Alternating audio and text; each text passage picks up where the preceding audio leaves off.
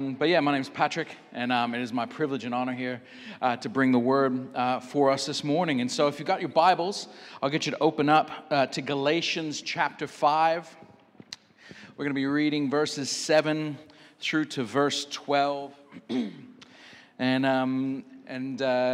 trust that you're there or making your way there, but I'm going to begin reading that, and then we're going to jump in to this passage and what it might tell us and speak to us this morning. So Paul says this to the church in Galatia, starting at verse 7. He says, "You were running well. Who prevented you from being persuaded regarding the truth? This persuasion does not come from the one who calls you.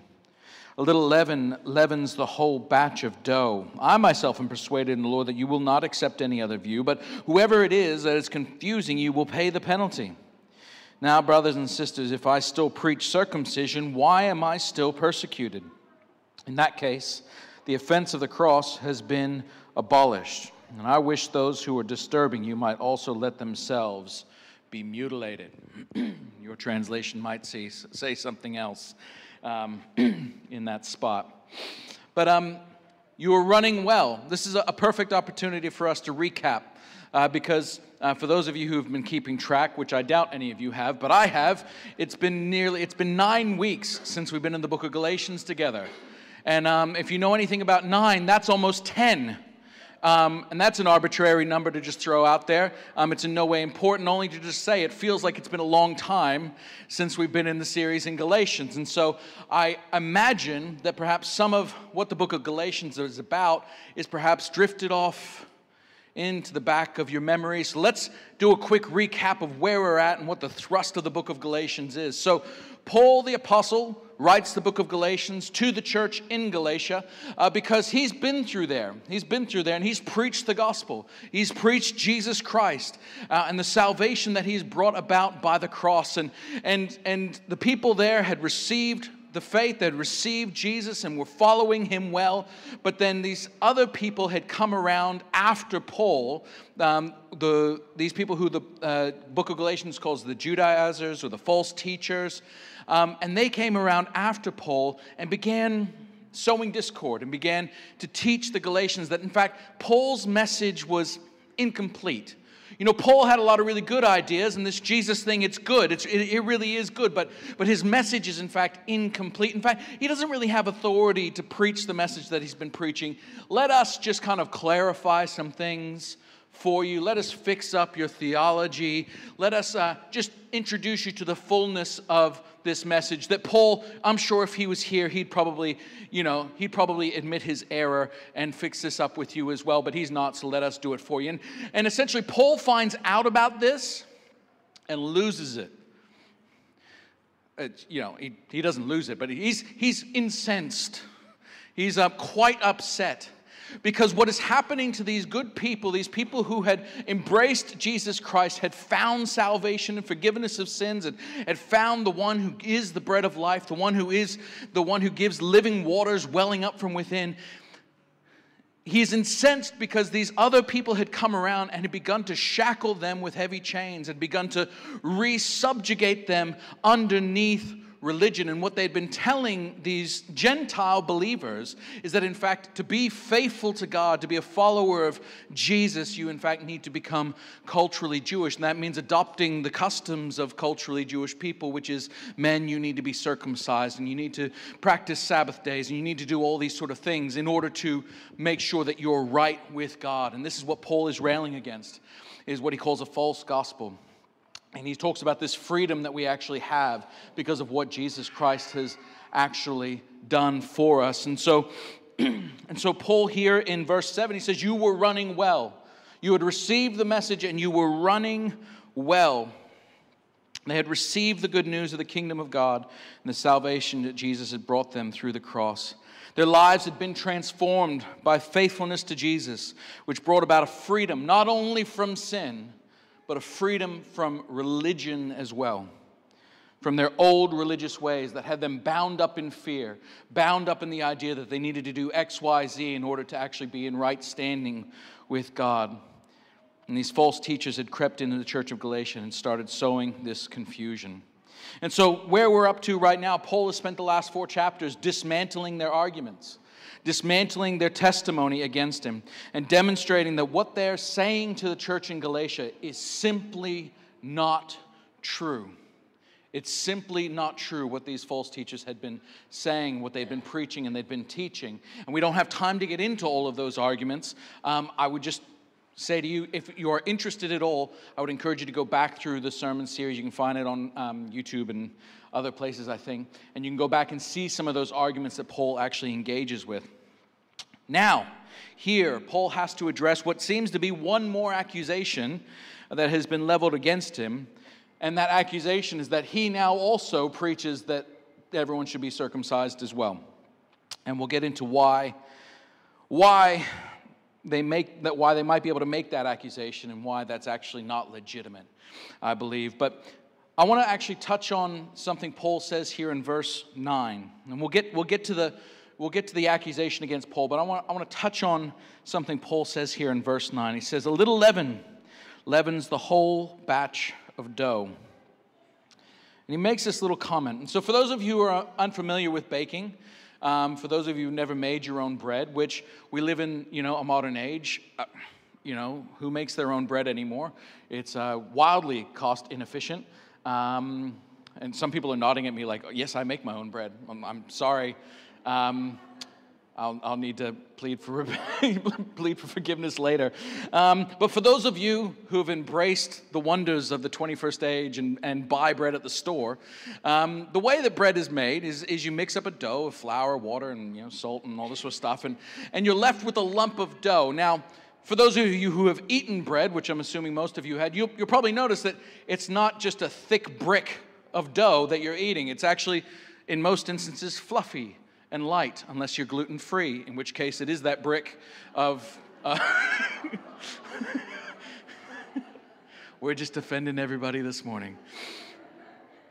But the way you get that fluffiness, and you get all those little air pockets and bubbles in the dough, the way you get that is you use some form of leaven. We use yeast, right? Or if you use sourdough, you have a dough that's gone off, quite frankly, and you mix a little bit of that dough into your big batch of dough. Somehow it works out and you don't get food poisoning, and you get all the nice little bubbles. But what Paul is using, the reason why Paul is using this example is because it's an example where you get a big batch of dough, you only need a little bit of yeast.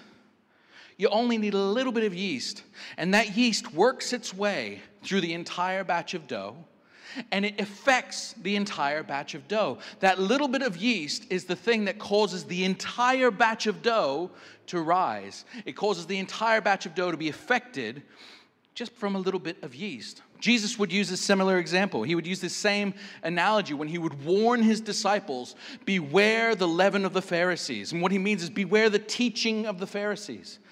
Because to adopt a little bit of this teaching, it begins to affect the entirety of your life.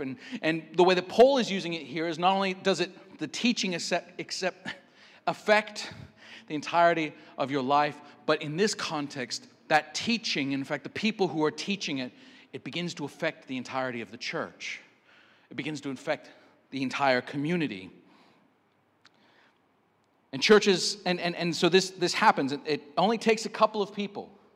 It only takes a little bit of teaching. It takes a couple of people going around teaching people the wrong thing and imposing a little bit of religiosity on people, and it begins to affect the entire church. And churches experience this all the time. We've experienced this in bits and pieces. You get somebody coming into your church, maybe a small group of people coming into your church. You do communion wrong. You need to do it this way. This is the way you do communion. Or perhaps you don't teach the Bible. You teach the Bible wrong. And look, maybe I do. We'll get to that.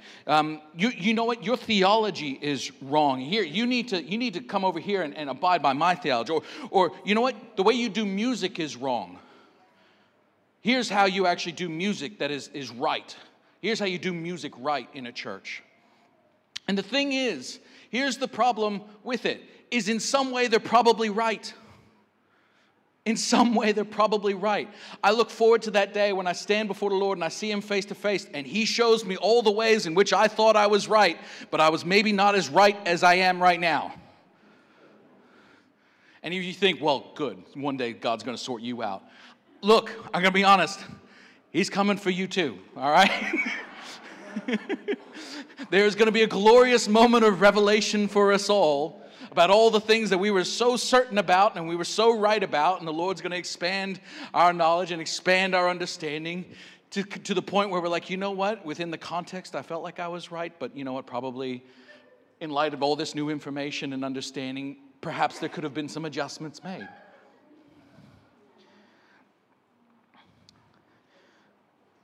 And one day that's going to happen. One day, you know, that's all going to happen for us. But here's the thing.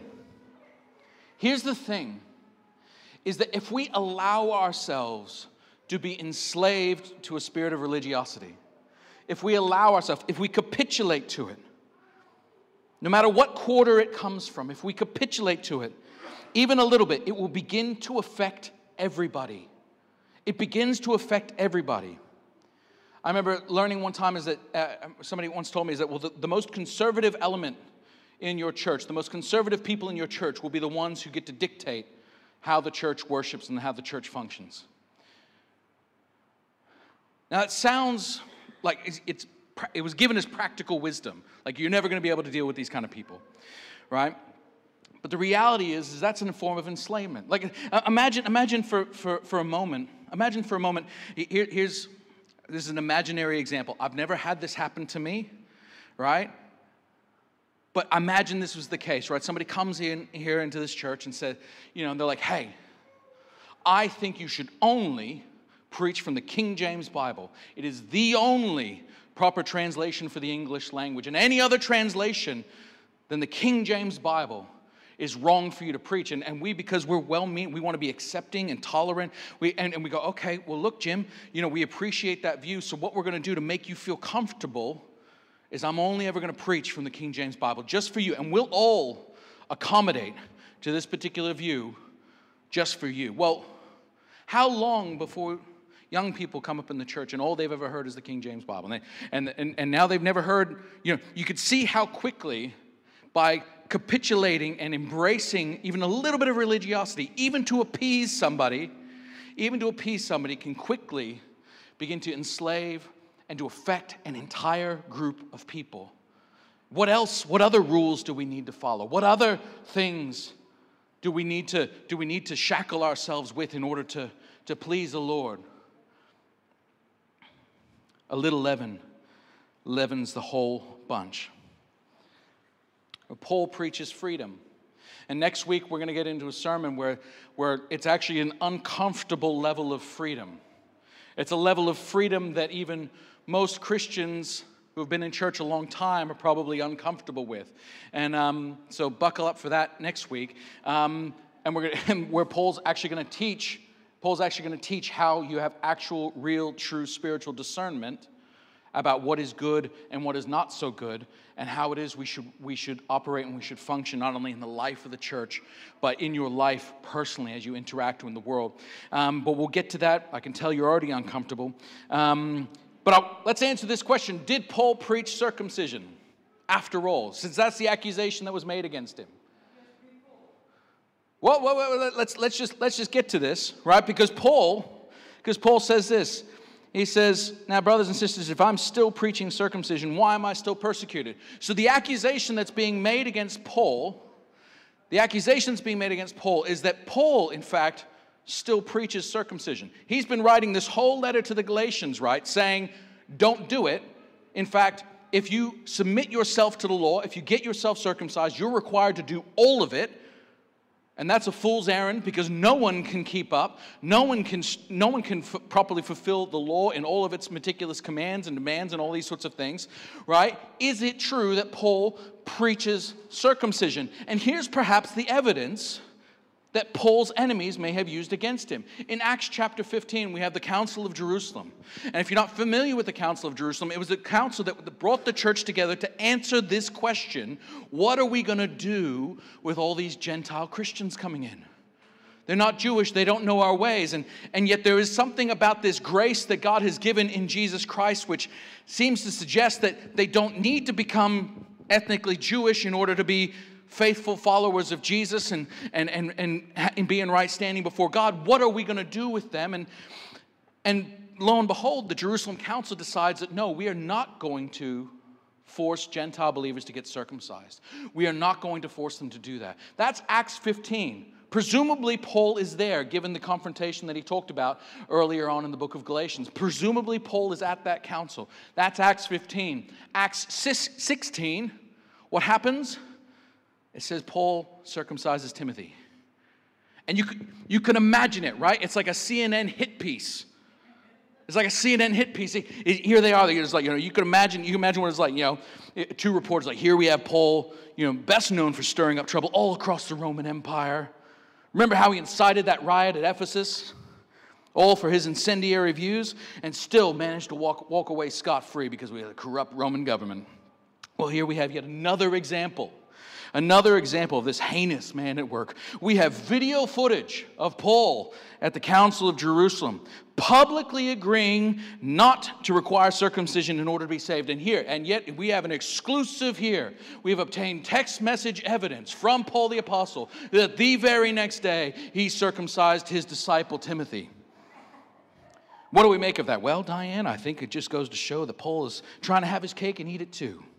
He is so enamored with trying to win the support of those freedom-loving hippie lefties, but secretly still trying to keep his Pharisaical base.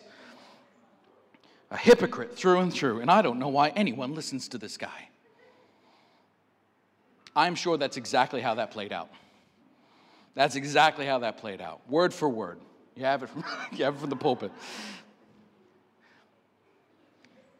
But this is the accusation that Paul is facing. Okay, Paul. All right, you're at the Jerusalem council. You've been going around preaching, don't get circumcised. If you get circumcised, you're required to actually fulfill the entirety of the law. Acts 16, Paul, you circumcised Timothy. What's up? The reality is this, is Paul made it very clear what his missionary standpoint was when it came to different cultures and different peoples and what he would do in order to reach the lost, the lengths that he would go in order to reach the lost. And he does that in 1 Corinthians chapter 9.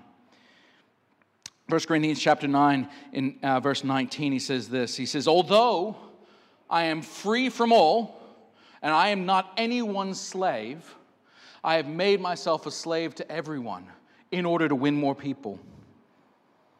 To the Jews, I became like a Jew to win Jews. To those under the law, like one under the law. Though I myself am not under the law, to win those under the law. To those who are without the law, like one without the law. Though I am not without God's law, but under the law of Christ. To win those without the law. To the weak I became weak in order to win the weak. I have become all things to all people, so that I may by every means possible save some. Now I do all this because of the gospel, so that I may share in the blessings. You see, Paul had a very deliberate missionary strategy, is that he would attempt to remove any and all stumbling blocks and unnecessary offense that he could to the cultures and the people that he was ministering to, so that they could more freely open their minds and their hearts to the gospel of Jesus Christ. And the reality is this, is that Timothy had a father who was Greek and a mother who was Jewish, which meant when he grew up, he was never circumcised as a Jew. And so Paul, in taking Timothy, says, hey, Timothy, if you want to actually minister to the Jewish people who are by rights your people, it'd probably be best that you get circumcised. I'm adding a little bit of poetic license there, but my suspicion is that's what's happening. I don't think for a second Paul said to Timothy, because you're half Jewish, you need to actually be circumcised to be right with God. I don't think for a second that is true. So here we see Paul defending this claim, and he raises this very good point. If Paul is actually still preaching circumcision, why is he still being persecuted? If Paul is on board with the message of the Judaizers, if he's come to the table now and he's actually now preaching this gospel, which for the first 4 chapters of Galatians he called false, why is he still being persecuted? It doesn't make any sense. It doesn't make any sense. But Paul, to the best of his ability, becomes like those he's ministering to in order to avoid unnecessary offending them. If you're looking for a great example of this in action, I would commend to you a biography of a man named Hudson Taylor, who started the China Inland Mission. And one of the things that was unique about Hudson Taylor in his day and age is that when he went to China as a missionary, he began to adopt the dress of the Chinese people. He grew his hair out and he dressed like a Chinese person. Whereas before that, when missionaries would go to foreign lands, they would come as colonial, colonizers. They would come, they would dress in their English clothes and expect people to come into church and act like English people and all these sorts of things. Whereas Hudson Taylor took a different approach. He did his best to become like the Chinese people, the best that he could to be like the culture around him, so that when they saw him, they didn't have to get stumbling over the fact that he was dressed like an Englishman and he looked like every other guy carrying a gun who was trying to subjugate them at the time. So I would commend to you his biography. It's called Hudson Taylor's Spiritual Secret. If you're into reading and into biographies, I would definitely commend that one to you. But Paul raises a very good point. Paul raises a very good point in his defense here. He says, why am I still being persecuted? If it's the case that he does preach circumcision, then the offense of the cross has been abolished. I want to talk a little bit this morning about the offense of the cross.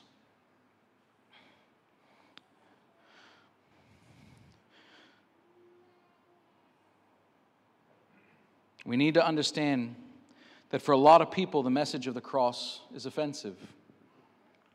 For the Jewish people at that time, the people that Paul was wrestling back and forth with, the cross was offensive because it meant that God was operating in a way and was willing to actually be in relationship with people outside the ethnic Jewish people. It meant that he was actually willing to be in relationship without all the religiosity that went along with it. For the Jews, it was offensive because it did away with the necessity of circumcision. For the Greeks that Paul ministered to, the cross was an offense because it did not at all accord with Greek wisdom. That God himself, that a God should die for a man.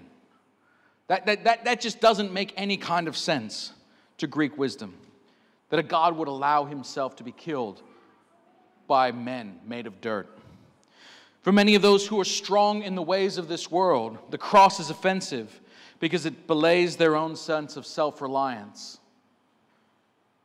Perhaps you've met people like this that are so sure of themselves that to humble themselves and actually come and receive forgiveness and grace, however open God's arms are, however wide his arms are, no matter how much God does, they can't seem to allow themselves to be humbled and receive forgiveness as a free gift. For those who perhaps are super spiritual, perhaps in the ways of New Age or anything like, the cross is an offense because there is no amount of spiritual attainment that is needed in order to be embraced by the love of God. The love of God meets us right where we're at, no matter what our level of spiritual experience is. For those who live according to the post-enlightenment principles of rationality and the scientific method, which if you are not aware, most of you do. You may not be aware that you are subject and have been shaped so much by the culture, whether you realize it or not, that so many of us actually live according to these principles, whether they're right or wrong. And I'm not going to get into that in this particular sermon. But for those who live according to post-enlightenment principles of rationality and scientific method, the cross is offensive because they might have to be okay with spiritual realities that extend beyond the abilities of the scientific method to prove.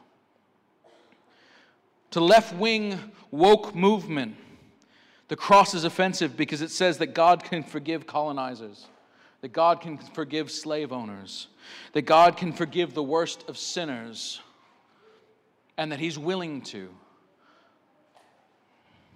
To the right-wing conservatives, the cross is offensive because it shows that God loves and cares for LGBTQI plus people, even in the midst of their confusion and even perhaps destructive way of life.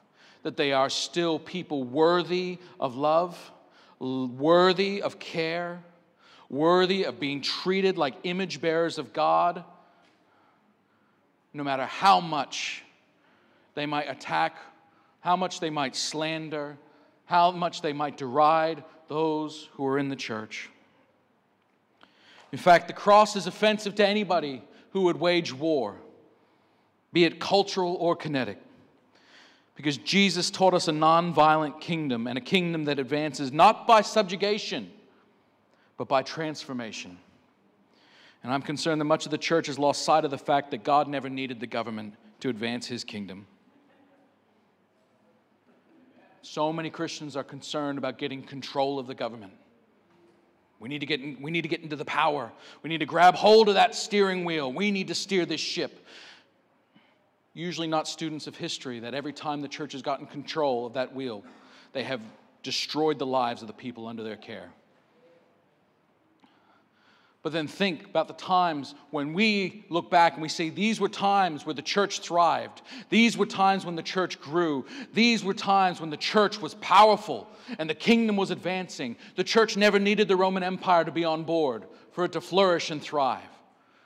The Chinese underground church does not need the Chinese government in order to be growing and thriving. The Iranian church does not need the Iranian government in order to flourish and thrive. We pray for peaceful governments. We pray for peaceful governments that will allow us to live in peace. But remember that the kingdom was never advanced by political power. And God never needed a kingdom of this world in order to advance his. Ultimately, the offense of the cross is that it requires us to give up all our preconceived ideas about how God should be or what God should do, and receive a revelation of who God actually is in the person of Jesus Christ on the cross.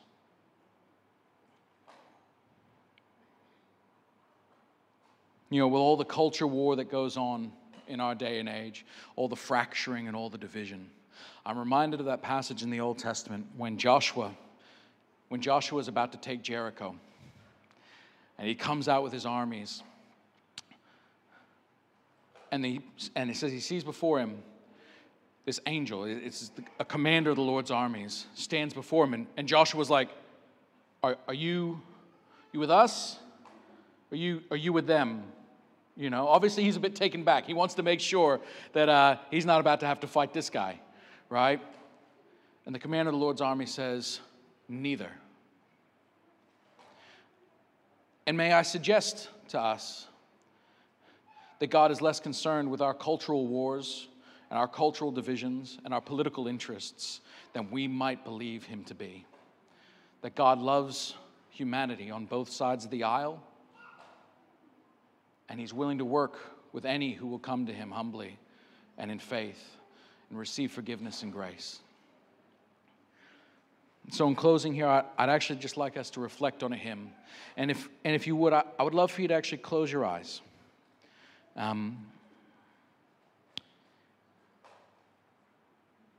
Because I think this hymn beautifully articulates how it is we come to Jesus and how it is we come to the cross.